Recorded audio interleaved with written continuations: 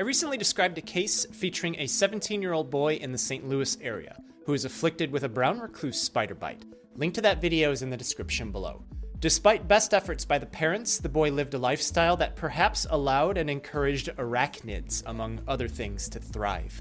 He lived on the first floor of a house in a region where Loxosceles reclusa is endemic. He would throw his clothes on the floor in a pile, mixing clean and soiled clothes for weeks on end. What was shown in video was likely cleaner still than the reality. He had a temporary wake-up call when one day he woke up and found a spider crawling around in his bed, but old habits die hard, and he promptly reverted back to his ways, and unluckily, he one day put on a sock that had a spider in it. It bit him, and he didn't know it at first. He mistook it for a rock in his sock.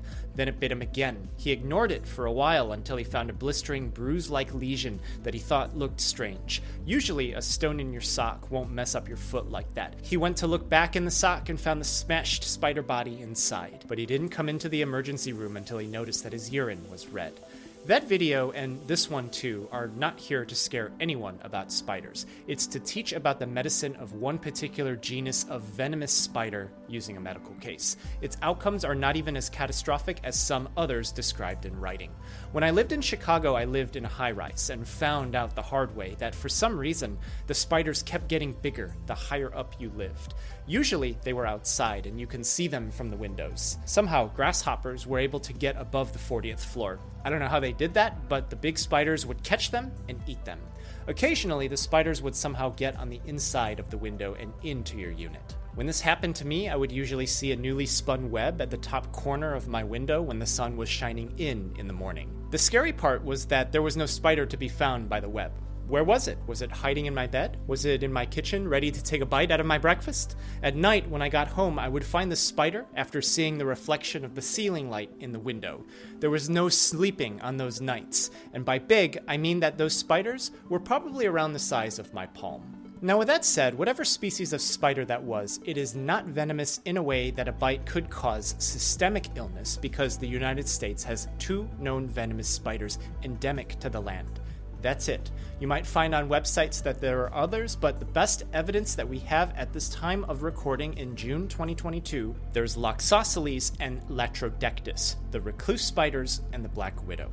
And those big high-rise Chicago spiders are neither of those, especially not a brown recluse, because brown recluse doesn't live in Chicago. Loxosceles spiders live in this region, central to south Midwest and along the US-Mexico border to southern California. If you live north of I-80, and remember even number interstates go east-west, so this one goes from San Francisco to New Jersey, you should not find brown recluses. That statement opens a can of worms. That statement is the reason why I had to delay the video on the Chubby Emu channel so that this one could be released at the same time. It's not going to just be the comments to this video and the Chubby Emu video that will comment about where brown recluse spiders are, but those same comments are in actual correspondence in medical literature. More on When you need mealtime inspiration, it's worth shopping Kroger, where you'll find over 30,000 mouth-watering choices that excite your inner foodie. And no matter what tasty choice you make, you'll enjoy our everyday low prices, plus extra ways to save, like digital coupons worth over $600 each week. You can also save up to $1 off per gallon at the pump with fuel points. More savings and more inspiring flavors make shopping Kroger worth it every time. Kroger, fresh for everyone. Fuel restrictions apply.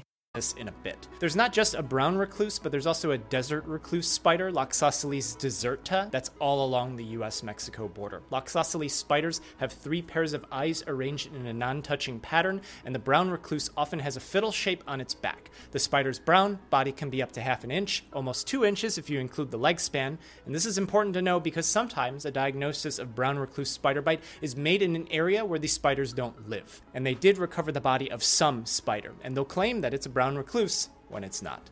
Lots of recluse spiders may not be big enough to be venomous. Females appear to produce more venom than males. Female venom appears to cause more intense cutaneous and systemic signs and symptoms.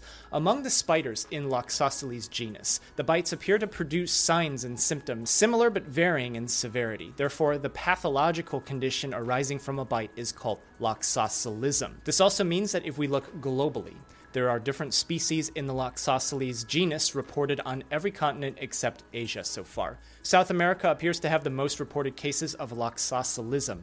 Brazil has the gaucho spider, which is Loxosceles gaucho. The reports published from these countries of Loxosceles envenomation are similar to what we see in the United States for brown and desert recluse, if the presentations aren't greater in severity over there. So, what does a bite look like? Well, I said in the Chubby Emu video there's a cutaneous Loxoscelism, sometimes characterized by the red, white, and blue appearance at first. That's erythema, ischemia, and necrosis. The venom is a mixture of toxins consisting of proteins, glycoproteins, and low molecular weight peptides. There's also enzymes, collagenases, alkaline phosphatases, phosphohydrolases, hyaluronidases, and metalloproteinases. Sphingomyelinases D are the enzymes that seem to be the key from the venom in humans. They catalyze the hydrolysis of sphingomyelin, which releases choline and ceramide 1-phosphate. They hydrolyze a wide range of phosphides, causing cellular necrosis. On the skin, there's a gravitational spreading pattern that's observed, likely from hyaluronidase. As cells necrose, indirect activation of the complement system recruits polymorphonuclear leukocytes. In red blood cells, sphingomyelinase D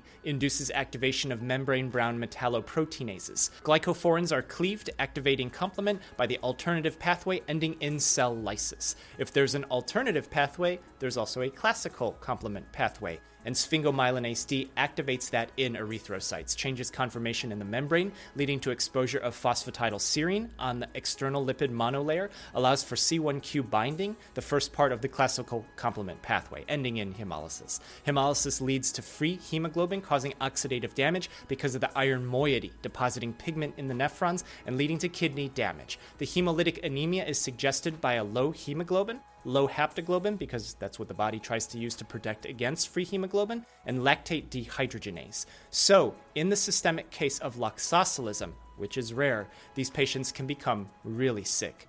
And the cutaneous manifestations of Loxoscelism don't appear to have any correlation to the severity of systemic illness. In the United States, we don't have anything more than supportive care for Loxoscelism. For wounds, there can be debridement if needed, but there's no antivenoms in the United States available for systemic toxicity.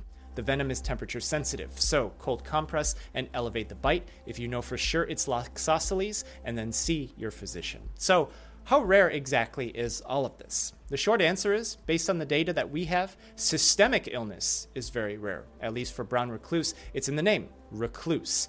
In general, we know that spiders are synanthropic, meaning that the more people there are, the more spiders there are. They happen to live among us, but it's not like they want to cuddle up with us at nighttime. There's people who have practiced emergency medicine who are the doctors who would have seen most of these cases for more than 25 years in Memphis, Tennessee, Oklahoma, Kansas, northern Texas, where the spider's endemic, and they haven't ever seen really severe cases throughout their career. If your first reaction is, oh, but that's anecdotal, I don't disagree with you, but don't forget the effects of the events of 2020. In light of the many worlds that I've been a part of in my past lives, this quote perfectly describes what I'm about to show you. You want science and studies?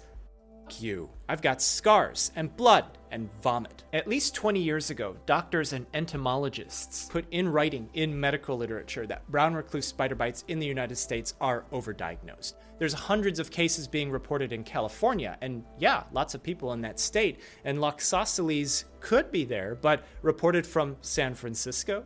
Didn't we say that I-80 is in San Francisco? And if you live I-80 and north, brown recluse doesn't live there, so they're not endemic there. Where did that bite come from? A staphylococcus infection causes necrotic skin wounds, so does strep, so does Lyme disease, so does fungus and poison ivy, and vasculitis, and many others. So, are we sure it was a brown recluse spider bite? There's recent case reports published in literature in 2021 saying that in Michigan, due to the shift in climate, that brown recluse is there now. And then someone might say, well, maybe it wasn't a spider bite. What's a response you might get to that statement? You want science and studies? F you. I've got scars and blood and vomit. So, we have our inputs of information here. Non-endemic area of spider for bites that appear to be overdiagnosed. Patient had significant risk factors for other dermonecrotic wounds. No spider was recovered, and based on the patient claim that an insect bit her leg while she was sleeping outside. I'll let you do more digging if you would like. There's correspondence from 2005 in the New England Journal talking about brown recluse spider bites. Physicians based out of Connecticut, north of I-80, saying that they've seen some brown recluse spider bites over the last several decades of practice, and they were told in writing those were not brown recluse bites. Okay, so in professional correspondence, this is only a small handful of what's out there. The main point is that if the spiders don't live in the area, the dermonecrotic wound that you're seeing is likely not cutaneous loxoscelism, and you want to rule out other causes before landing on just spider bite, arachnidism, because you could be wasting precious time on treatment. This is the extreme case of everything that looks like it is a brown recluse spider bite. Now swing the pendulum to the other extreme, that nothing is ever a brown recluse spider bite. Well, that's also appeared in documentation where a patient was thought to have a soft tissue infection, community-acquired methicillin-resistant Staph aureus, even had exploratory surgery, but instead it turned out to be systemic loxoscelism, and the patient had a surgery that they didn't need to have, and this happened in a place where brown recluse are endemic to the area. None of this is dunking on my colleagues. This action and reaction sequence isn't unique. Patients do the arguing about spider bites too. It's going to be prominent anywhere where people can comment, especially given the frightening nature of spiders. So, the main point of this and the Chubby Emu video is that there's two known venomous spiders in the United States, the brown recluse and the black widow. Their bites can cause systemic illness, although they're rare in both cases. The recluse spiders live here. Black widow lives all across the lower 48 states. If you don't live in this area of the country, more likely than not, it's not a brown recluse bite, if it's even a spider bite in the first place. If you don't leave your clothes all over the floor like the patient in the Chubby Emu video did, that may help prevent you putting on clothes that has a spider hiding in it.